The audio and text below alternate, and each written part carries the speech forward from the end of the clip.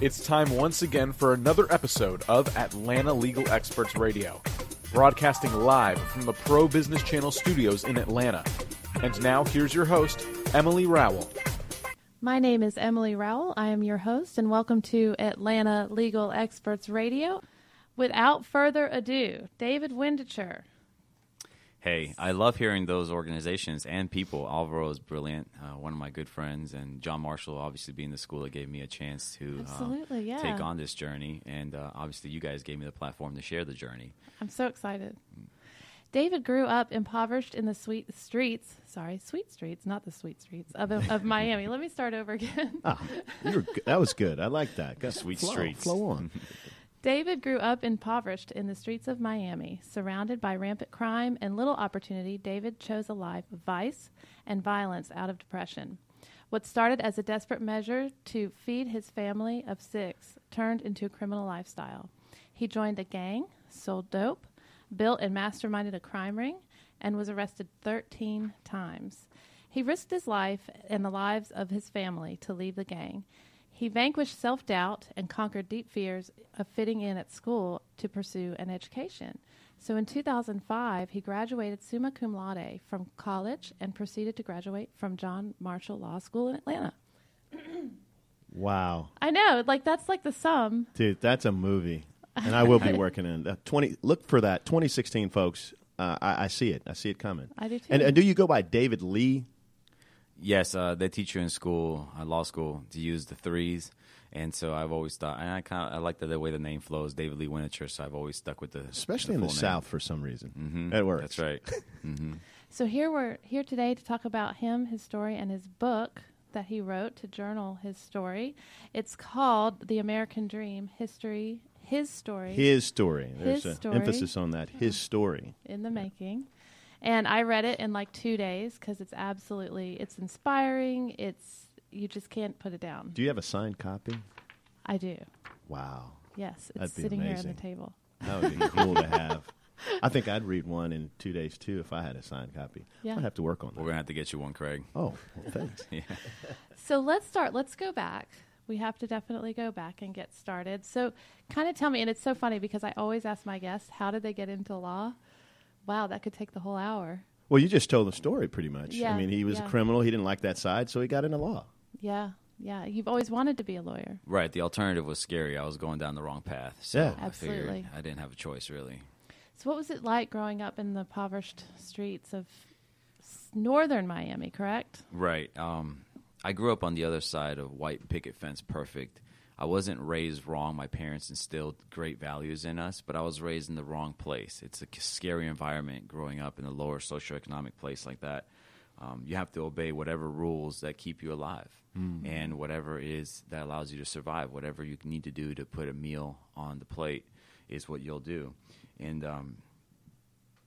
living down in those environments, you're poor. And it's pretty terrifying for a kid to realize that you're poor. There's no shackles that are heavier than poverty's because you will do anything really, in essence, to overcome whatever your immediate circumstances are. To eat. Mm-hmm. Survive. To survive, exactly. So, we moved there when I was 10 years old from Argentina, and I quickly realized that we were poor. In Argentina, you have the same as everybody else. That you wear the same outfits to school.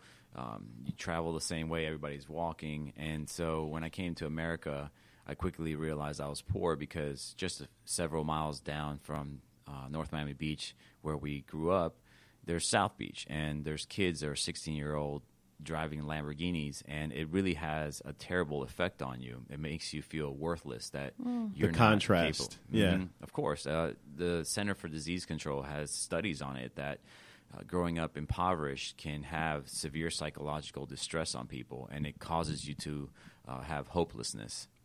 Tell me what it was like a day going to school, coming home from school. Sure.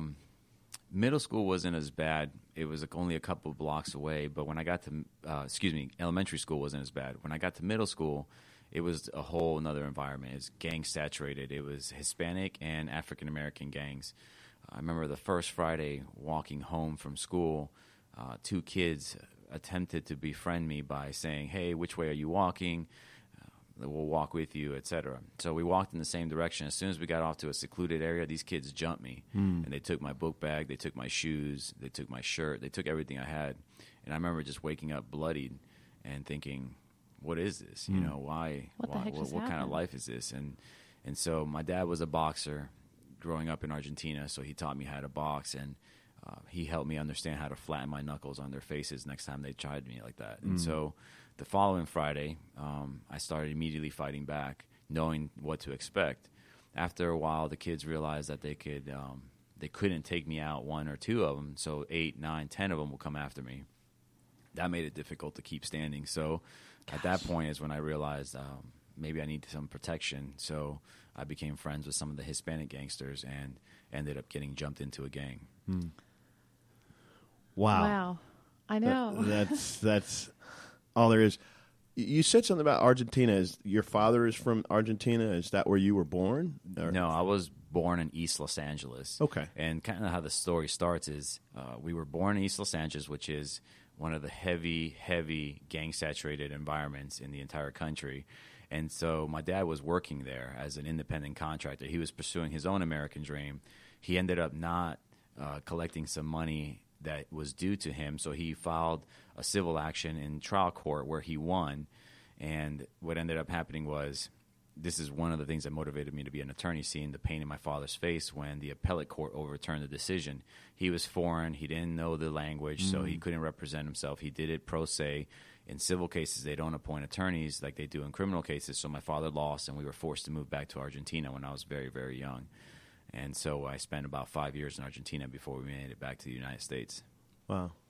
I mean, when people are thinking about what's for homework, what's for dinner, he's worried about dying, basically. I mean, it's just unbelievable.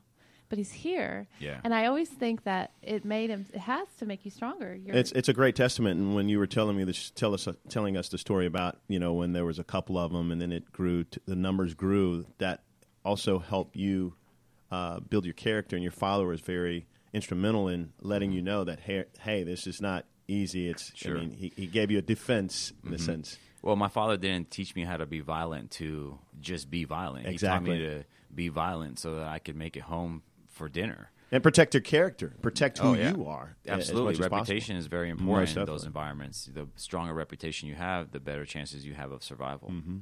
So then you form your own gang. I mean, this guy, he does it 100%. If he's going to do something, he's going to do it 100%. Well, you formed it, or you were a part of a gang, and then you formed one from there? Is that how that started? What a lot of people don't understand about gangs is that there's different chapters, right? So you start a criminal street gang, it's 3 or 4 people together, or it could be hundreds of people, depending on the size of the gang. Mm-hmm. We saw an opportunity, and the opportunity was overcoming poverty by selling drugs, because everybody in those environments is somehow connected to the dope game. Mm-hmm. And so what we decided to do was take our piece of the pie. And in order to do that, we needed to have some kind of protection. So my friend Joey Torres and I, Joey, who's now incarcerated doing 15 years, he has 3 years left on his sentence, we put a team together. And the team we all had common needs. Mm-hmm. We were all the same ethnic background, and we all needed to do the same thing, which was earn income. So we started selling drugs. Little by little, we evolved into stealing cars and sending them to chop shops. Then we started doing fraud with checks, anything essentially just to overcome the poverty, whatever it took. Of course, during the course of those activities, there's some exposure to getting arrested, and I was caught 13 times on various different charges, and I ended up spending 8 months incarcerated. Can you tell me about the first time you got arrested? The first time I got arrested is one of the things that planted the seeds of bitterness in my heart, because I was 11 years old. We had just been in Florida for about a year, and I remember, like I said, you could see kids driving nice cars several miles down the road, and I wanted to go to a football game. It was a pickup football game with my brother, and we couldn't get there together at the same time because we only had one bike that we shared. So I told my brother, wait for me after school at the house. I'm going to come and pick you up. I had made my mind up that I was going to take whatever I thought I needed. And so 11 years old, I walked into a bicycle store and grabbed a pair of pegs, and I ran out, got on my bike, and pedaled home. Turned out the owner of the store was there. He's a triathlete. He caught me. And he wasn't understanding. You know, I immediately realized that it was a stupid thing, but I went to court after that, and then I got placed on community control, and that made my circumstances much more difficult because the court system didn't teach me about how to cope with poverty. All they did was put me on community control and allowed my parents to have to take their already financial woes to another level because they had to pay money to keep me in court. And so I felt like this terrible human being. My parents didn't deserve that. And, you know, the system didn't teach me how to understand what I needed to do to be better. So I became bitter. So having all those marks against you, tell me a little bit how it was being treated by other people and especially the cops. Like, I know that there was a lot of injustice there, even though you did do wrong. Tell me a little bit about that. Sure. The one officer that arrested me when I was 11 years old, he and I ended up having a history for about over 7 years. He would not relent. Anytime he saw me, he would profile me. He would come up to me and try to talk to me about what I was doing, where I was going, etc. And he ended up arresting me 3 or 4 times. As a matter of fact, a couple of times I ended up getting my butt pretty whipped by him and a couple of his buddies. And he saw me evolving. You know, he saw that I was a bad kid, and he didn't have reason to profile me because whether I had dope on me or not, you still don't need to come up to me unless you have reasonable suspicion that you need to speak to me or probable cause. But so this officer and I, we had a history, and he did take it out on me the way that he shouldn't a couple of times, and that kind of helped me form the wrong opinion about the law enforcement and the judicial system. I didn't trust any of them. Yeah. Now tell me, how was it like? What kind of made you change to say, you know what, this is not for me anymore? And I know that you had a dream always to be an attorney. And tell me, what was that point in your life where you decided, I can't do this anymore? Well, I didn't have a choice, really. The alternative was becoming scary. I was seeing my friends getting shot. I was seeing my friends getting incarcerated. And so I needed to find a way out because I was destroying my family. I was the oldest of 4, and I saw my brother was becoming who I was. My sisters were hanging out with people who I was, and it started affecting me in an emotional way. And so I wanted to find some kind of way out, and what I needed to do was feel that my life had a purpose. All of the pain was for a reason. And so I wanted to believe in God because I felt like I needed someone to have my back because the resources weren't there. So because the resources weren't there, I needed some kind of motivation. You needed something higher. I did. And for most of my life during that time, I was agnostic, or I'll say cynical, because I couldn't understand why the pain, why the suffering, why the poverty, why be subjected to all this. Little did I realize years later, obviously, that those were actually blessings. And I just didn't see it that way at that point in time. They gave me leverage, and it allowed me to understand how to develop the right character. Those experiences were some of the most experiences that I could imagine. Growing up on the streets taught me more about life than going to college or going to law school. I mean, I'm grateful for both those others, but you don't get a degree from graduating from the streets, but you get a sense of accomplishment that you made it out. You got a life degree. That choice, of being better instead of bitter, because we all have that choice to either be better or bitter with the circumstances that we're in. It also gives you a different lens. So when you look at that cop who was profiling you, that cop that watched you, he also was watching a progression in crime, but he was also going to be one of the top testimonials of this guy. I remember when he was this. I was the one that, it wasn't I heard, I actually saw a transformation in him. Right. And so it even comes back at it almost, he's like one of your angels in the long run, in the big picture. Sure. Yeah. Yes. And, I mean, when you look at it from, that's one way of looking at Right. it. And if he could see you now, so to speak. Sure. Well, he was actually sworn in the same court system when he first got arrested when he was 11. Right. I mean, and so I was, being sworn in Florida has been huge for me. The officer, I don't have any ill will against him. I don't wish him ill fate or anything of that sort. Obviously, it was part of my path. I think he could have done some things better. Sure. It goes to show you that the things that you're seeing in the media now are not just starting. They've been happening forever. We just didn't have smartphones. Humanity. Since Right. the beginning of You've been saying humanity. that. Mm-hmm. And so that's where all things come together for the Right. good for those. I would love to have a conversation with him at some point. I have tried to find him. From what I understand is this one particular officer who I wasn't very friendly to in the book, he is no longer with the North Miami Beach Police Department. There's a story there as well. I'm sure. I mean, historically, that police department has had issues. If you look back on this year in January, they were using defendants' mugshots as target practice, which is terrible because it creates a disposition. They're predisposed to shoot the guy when you see him now. Most definitely. Right. And but so, Emily, I wanted to go back to what you were talking about, how I found my way out. That was my faith, and I found God, and I found that, my life had a purpose. And so I started living more for what he wanted out of my life, which was, I thought, to become a voice for those that were similarly situated like me. Not only for them, obviously. I want to try to inspire the haves and the have-nots, but that's what got me out. My faith is what took me through that. How difficult was it? It wasn't easy because trying to develop the conviction that your faith is what your basis should be was really difficult because I didn't know how to pray. I didn't know how to talk to God, but I have been talking to him for a long time since that moment when I decided to get out. It happened in October of 2003. I was in my first semester of college. It was just started in August.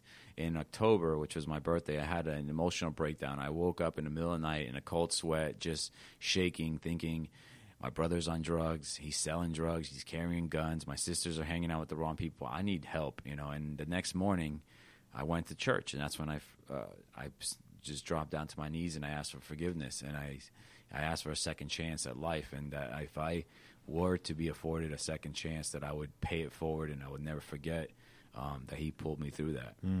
That is so awesome. And I mean, it's like you said, it's a testimony. But the thing is he completely understands you, David. Sorry, I'm like talking to him too. Completely understand what these other kids are going through too. So now you can use that when you're talking to them and when you're helping them. But back up a little bit. I kind of went ahead because I got excited. I do that. That's okay. I mean, this is something to be excited about, to tell you the truth. Physically, like how leaving the gang, I mean, you've created this image for yourself. You've created this gang that's yours. How do you get out of that? And there's people that are after you. There's other gangs. Yeah. Tell me a little bit about that. Well, what ends up happening is anybody that you had a beef with or some kind of disconnect with during the process that you were gang affiliated is going to find out. And when they find out, you just got to be hoping that you're in a position to defend yourself. And there was tons of situations. I write about one particular one, and I was really worried because it happened right in front of my parents' house. And and that's just the case. You have to be prepared for it. You really do risk your life when you're gang affiliated and you get out. A lot of people don't understand the difficulty of getting out. That's why they say you are blood in, blood out, right? And so there was a ton of fights. There was a lot of disconnect even with my own friends that I was associated with, because a lot of people were thinking, oh, Dave's a snitch. He's working with the police now because all of a sudden he doesn't want to be around us anymore. And so I just faded away slowly. It's like everybody's against you. Did you talk to your family about it? There was only about 3, my family, and then Joey Torres, who I was mentioning as my friend who's incarcerated now. He knew. He was my right-hand man. I was his right-hand man, and he knew. And then a female that I was very close with, Nicole, she also knew. She was one of the people that helped me get into college. And so they're the only ones that I really trusted with the fact that I wanted to get out, because you can't really start telling people that and not mean it. So you have to do it kind of by your actions. Right, right. I can imagine they held you accountable for sure. Yeah. Oh, yeah. Well, what was the inspiration behind the book that you felt you had to document this going forward? I mean, really what was behind that? There's truly no one has more potential to rise than those people who start at the very bottom. You climb every rung, and you learn so much if you just continue to fight. And the goal is that the American dream is still real. It exists. I came from almost nothing. I had a good family background. My parents were there, but resource-wise, there was not very much in that neighborhood. And I pulled myself out of that. And the reason why I wanted to be transparent is because I think that it can be done, because I did it. And, of course, I had a lot of great people that helped me along the way. I didn't do this on my own. And your faith. And my faith, Yeah. which was the most important thing. Yeah. It's my basis.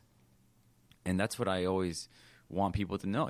Ask and you shall receive. Work and you'll get it. If you want your status to escalate, you need to put in the work. Mm-hmm. And if you do it, this country will give you the opportunity to do it. I mean, if you look at my statistics were against me.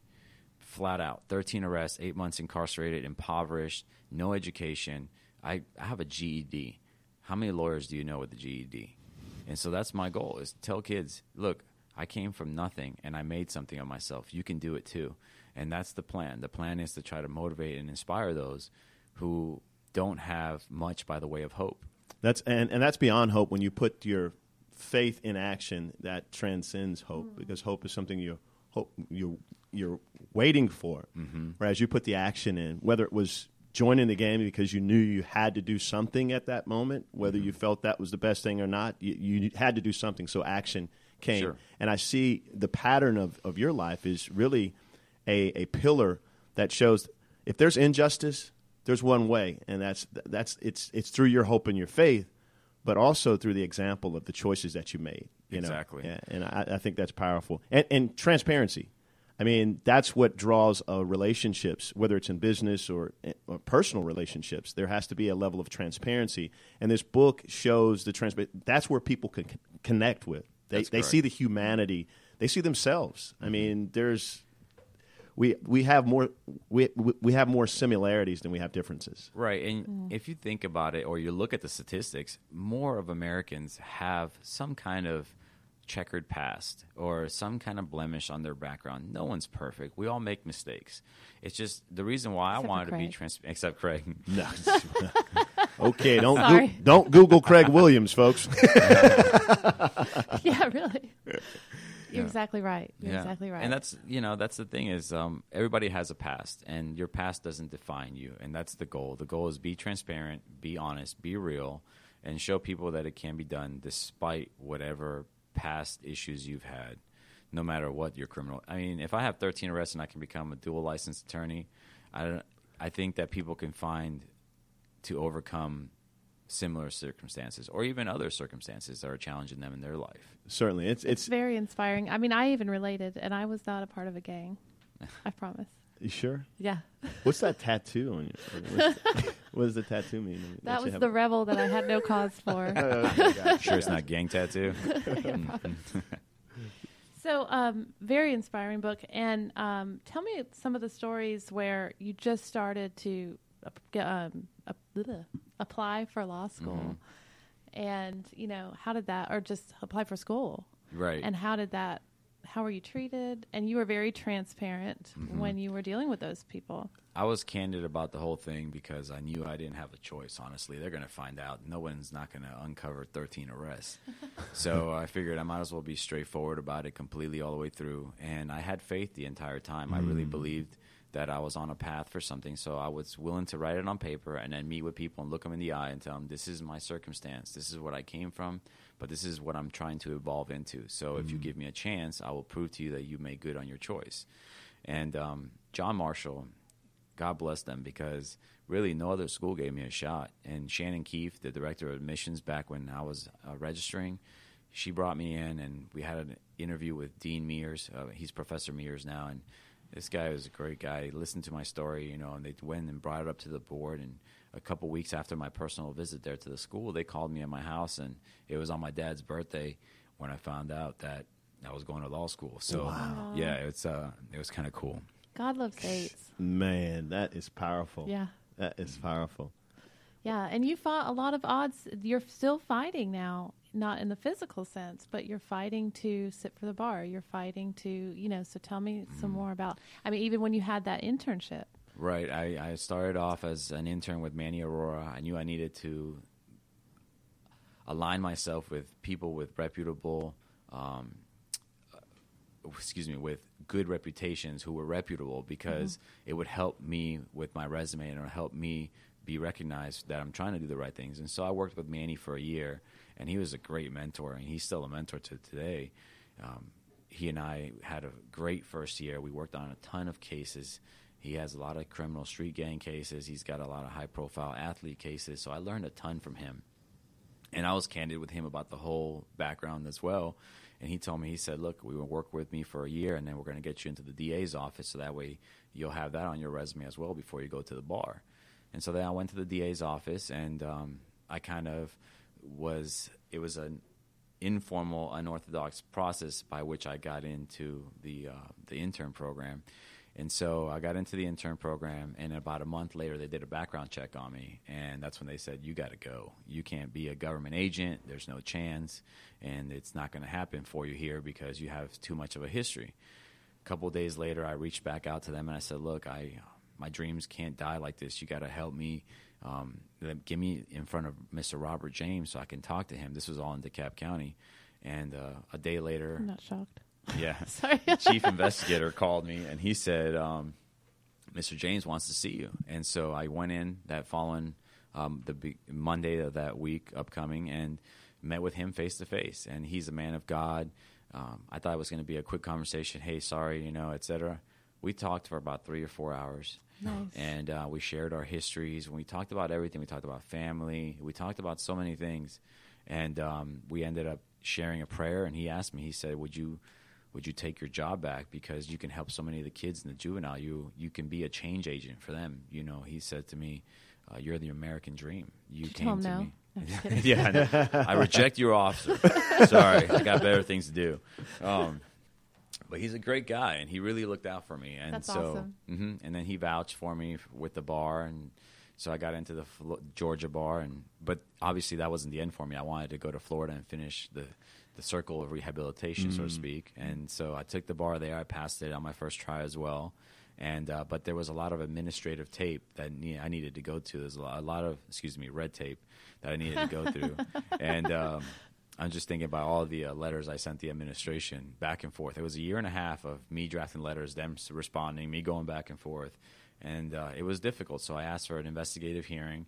I went before the Board of Bar Examiners for Florida, and we just had it out. We had a real moment. We had a moment of them really interrogating everything about my life, and I gave them all honest answers. It's almost like confession. Oh, yeah. Like. They tried to break me, really. Honestly, they really tried to break me. They asked some difficult questions. They were pointed and sharp, and they weren't friendly. But towards the end, that you could see them starting to soften up, like if they really believed that I wasn't lying about anything, because I didn't lie about anything. And a week later, they issued the oath of attorney. I bought a flight. I flew down to the courthouse where I was facing 15 years in Florida, and I swore in before that judge. And when did I do it? But in July, I brought a copy of the book to the judge, and the judge is just blown away now. I see. I'm on the outside looking in, and I've always believed. Well, I still believe there's a master plan, even when it's not in my favor. Looking at this thing from their perspective, they were always, your future was hanging on their decision, but so was theirs, because if they made a mistake in regards to you, That's a good point. it would come back to, it would shoot down every opportunity for, there's going to be many of you coming. And you are the poster boy in essence. And I look back only because of where we are today and say, that's part of what you had to go through because of the choices. Exactly. And your choices were choices that will make way for others. 100%. And you look at history and man at all times. If there was ever a big breakthrough, it wasn't easy. And anything that we want in life is never going to be easy, even a hard life. That's what everybody's trying to do now. It's like everybody just wants everything handed to them. Well, we're in this entitled, and no pop shots at American Idol and the such. Well, they work hard. But you got to understand how that changed the music industry after even technology had already, taken a big chunk out of it. It was almost like, hey, you didn't have to put in the work that when you look at the unsungs and the 30 for 30s and the behind the music, that story behind every triumph, there has to be tragedy. There's no right to triumph. Oh, of course. And, the board of bar examiners was well within their right for questioning me and my character and my fitness to practice law. I mean, I would. So they did the right thing. And I think that people should not have their trials and tribulations removed from them. They should overcome them on their merit, on their work ethic, because it helps you develop character and it helps you get to where you're supposed to go. So I never had it easy. I had to earn it. They made me earn it, but it was the right thing. And if you look at it now, they needed to set the right precedent, like you were saying, Craig, because who knows how many of me will follow. And I'm so grateful for that, because I don't want to be the exception. There's so many more like me out there that can be saved. And they did the right thing by interrogating me the way that they did. Now, if you look at it, recently they were tweeting our story.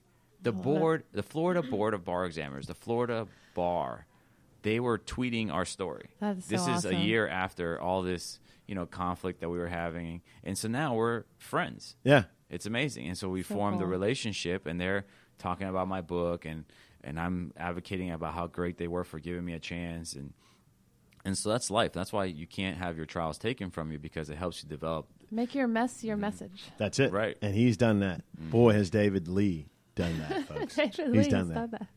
So tell me a little bit. I have no idea why they came up with red ink.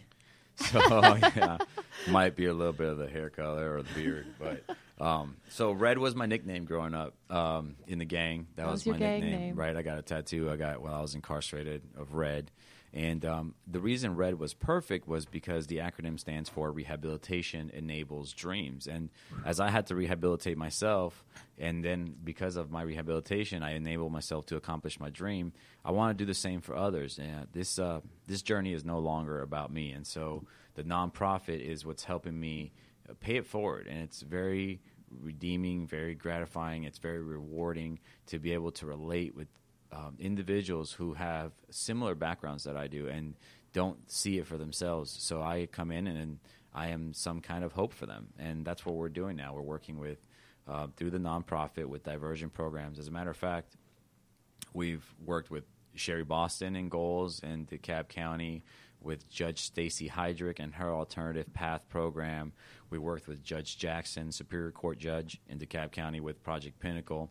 And we started working now with a young lady named Melissa Kusemba. She's the Director of Transitional Programs at Spartanburg Detention Center. And what they're doing is sort of, instead of what we're doing in DeKalb for diversion to prevent by doing the rehabilitation up front, these individuals who are getting out, they're using the book as reading material in a creative writing program for reentry. Yeah, recidivism. Yeah. Right. Yeah, to get them to prevent that. Yeah. reacclimate, because Most we want definitely. to stop recidivism. It can be stopped. It can't. It's all about teaching the behaviors. It's about helping them become. It's a literate. mindset. Yeah, exactly. And That it's needs to be changed. believing, life skills. It's certain little things that if you give them those tools, they're not coming back. Yeah, They're creating not. that environment that they didn't have in most cases before they went in. Correct. You know? And if they know that somebody cares and is trying to teach them how to prepare a resume, how to tie a tie, how to conduct an interview, how to balance a checkbook, how to draft a letter of intent or of interest for an opportunity, those things go far and beyond. They don't teach you that in the hood. They don't teach you that in school, high school. And so those are the things that we're trying to do. So tell me a little bit about exactly what the program is. So you take somebody who has been arrested before, has some sort of criminal history, and... So what we do is we mentor them. We talk to them about their mistakes. And when I say we, it's me and some of the prosecutors associated with the programs in DeKalb or the judges. And so what we do is we talk to these kids like, this is why you made this mistake. A lot of these programs historically have been tailored in a way that it says, hey, show up here, sign on this sign-in sheet, and then once you're done watching this video, you're free to go. Well, they don't learn anything that way. So we talk to them about people who, myself, have made the same mistakes that they have made and how I rehabilitated and what did I need to do? What was the path? How did I go from being in the streets to being in a classroom, and from being in a classroom to being in a law school, and from being in a law school to being in an office employed, making money legitimately? Or whatever it is they may choose. Right, exactly. Because it's They don't all have pretty to- much the same. Right, whether you want to be a radio host, whether you want to be a judge, a police officer, a life coach, I don't know, whatever, anything. Just don't sell drugs. Don't steal to make money. There's ways out. and there's ways to figure out. But we're teaching them those life skills in the diversion programs. I remember when you learned how to tie a tie. Oh yeah, That's a nice full Windsor, folks. Thanks. He's wearing. You know, nice it's funny full. you bring that up because one of the things, to give you an example, when I went to college and when I went to law school, a lot of the things that were happening to me were alienating because I felt uncomfortable. For example, I didn't know proper table etiquette. I had to watch YouTube videos to get up to speed before I went to networking events while I was in law school. Thank God for YouTube, folks. Yeah, thank God for YouTube. Seriously, they have so many videos. But if it wasn't for that, I would have been out in the dark. And so these kids, I know their struggle. They get uncomfortable in certain situations because they're not skilled or experienced in those areas. You feel inferior. Of course. It makes you feel like you don't belong. And those are the things that will drive you away from pursuing your goals. Yeah, it's the things that enhance our fears, that get us distracted from the road we need to be on.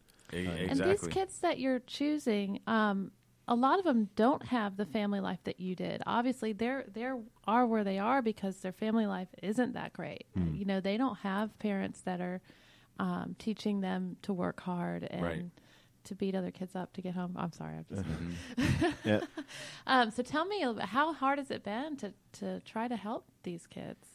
You don't have to be a parent to be a friend who cares. And I think that's what we try to teach them, that there's people out there that do have their best interest in mind. And we know that not every person has a perfect family background. And so taking that into consideration, I know, and the people I'm working with know that it can work itself out if you provide them with a means, because they need to know that they can do it for themselves, that someone believes in them, and that somebody cares. You almost become like a father figure to them, I bet. Absolutely. There's a couple kids that I work with directly, one who has such a difficult life, and we're working through that right now, and he is starting to see it. He's read the book. I hang out with him. We spend time together, and he's doing it. He's really developing confidence little by little. And when I first met him, he didn't have the confidence to order a meal at a small restaurant. And now we're starting to develop those skills to get him to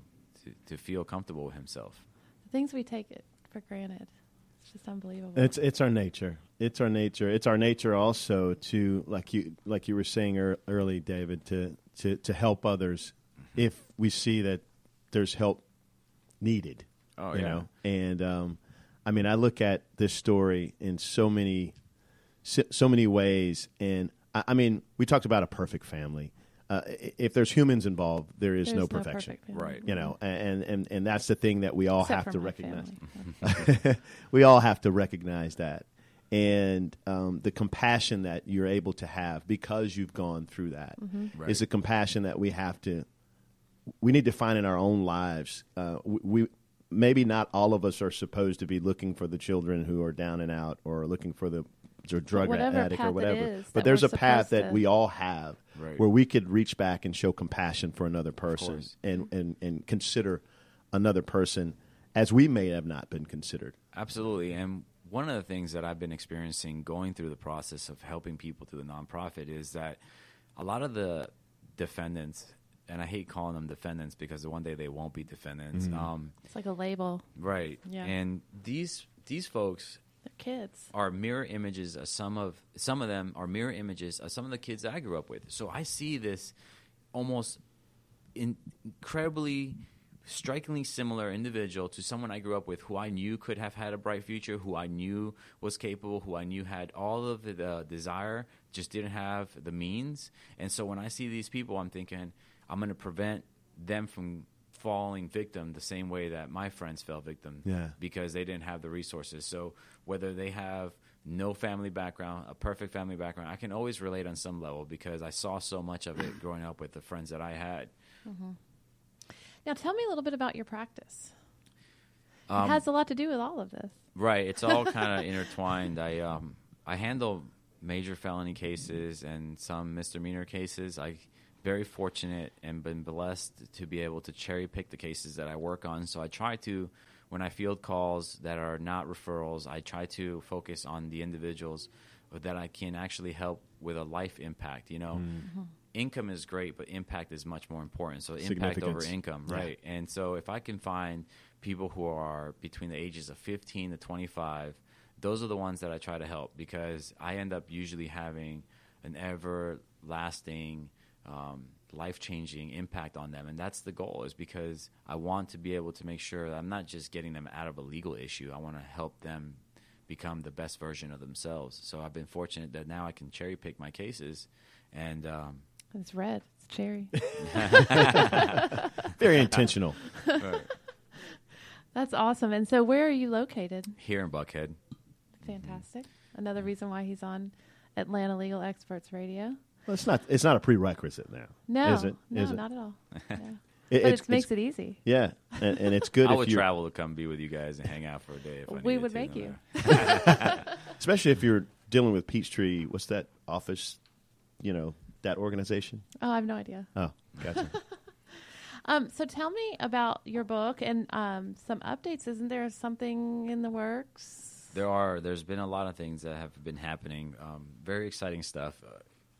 We have signed a shopping agreement with the Tyler Perry Studios, and they're working on getting a screenwriter for an actual film.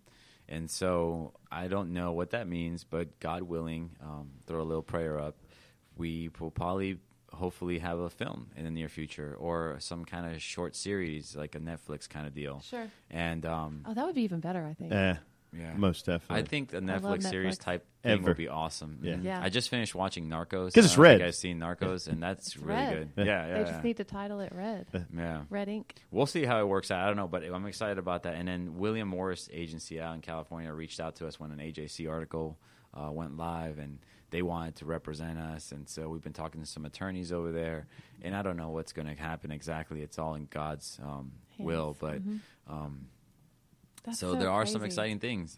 Yeah. It's possible that we'll have a film soon, which is great, because it'll allow me to reach a larger audience and have this testimony shared to other people that maybe I can't reach directly, but I can reach through some sort of media or some form. Could you imagine?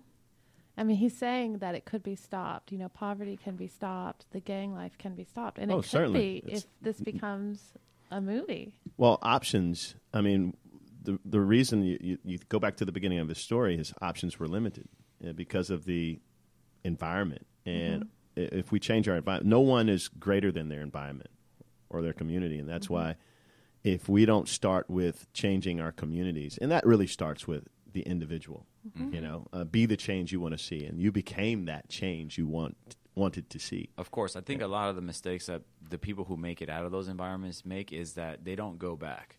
And we need to go back. That's a good point. Right, exactly. Give back, because it can be done. And so, we have a lot of athletes that come out of our neighborhoods, and we have a lot of rappers that come out of our neighborhoods, and that's fantastic. But we need thinkers. Yeah. We need doctors, lawyers, judges, police officers. We need more. And Business owners, entrepreneurs, everything. And so these people can do it if they're given the resources. And that's why I am enjoying what I'm doing, because this journey is not about just me anymore. Most definitely. So any final thoughts? I mean, I'm encouraged to see others who allow their faith to be a proponent of what they do in their significance in their workplace, in their lives, in other people's lives. And I love what David is being, not just doing, but being. Thank you, Craig. I appreciate that. One thing that I've learned throughout this whole process is that the only thing that you have when you're done here is your story. And if you're going to have one, make it a good one, and do it so that it impacts others and it helps others. Leave something behind for the next person. If you take care of them, then you'll definitely be taken care of. That's for sure. Yeah, exactly. So tell me more about the book and where people can find the book. So the book's available on Amazon and Barnes & Nobles, and it's also available on my personal website, which is HisStory in the Making. It's a little bit of a funky spelling. It's 2 S's, HisStoryInTheMaking.com. And so you can get it at Amazon, Barnes & Nobles, and pretty soon we're going to actually be having we'll be releasing a Spanish version of it. So we're going to release a Spanish version of it, Nice. and that'll be happening in the near future. And Wow. your firm, tell me where we can locate you. We're the Windecher Firm, and it's here in Buckhead on Roswell Road. And the phone number for your firm is? 404-487-9501. I put you on the spot. Thanks. And, and your social media. You're all over social media, aren't you?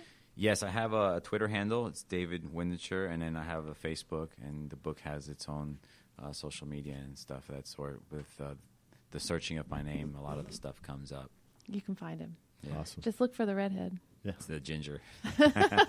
Nice beard. Red. Nice we were beard. so excited to hear your story again, but more in detail. It's very inspiring, and we're just so glad that you're here, and we love what you do.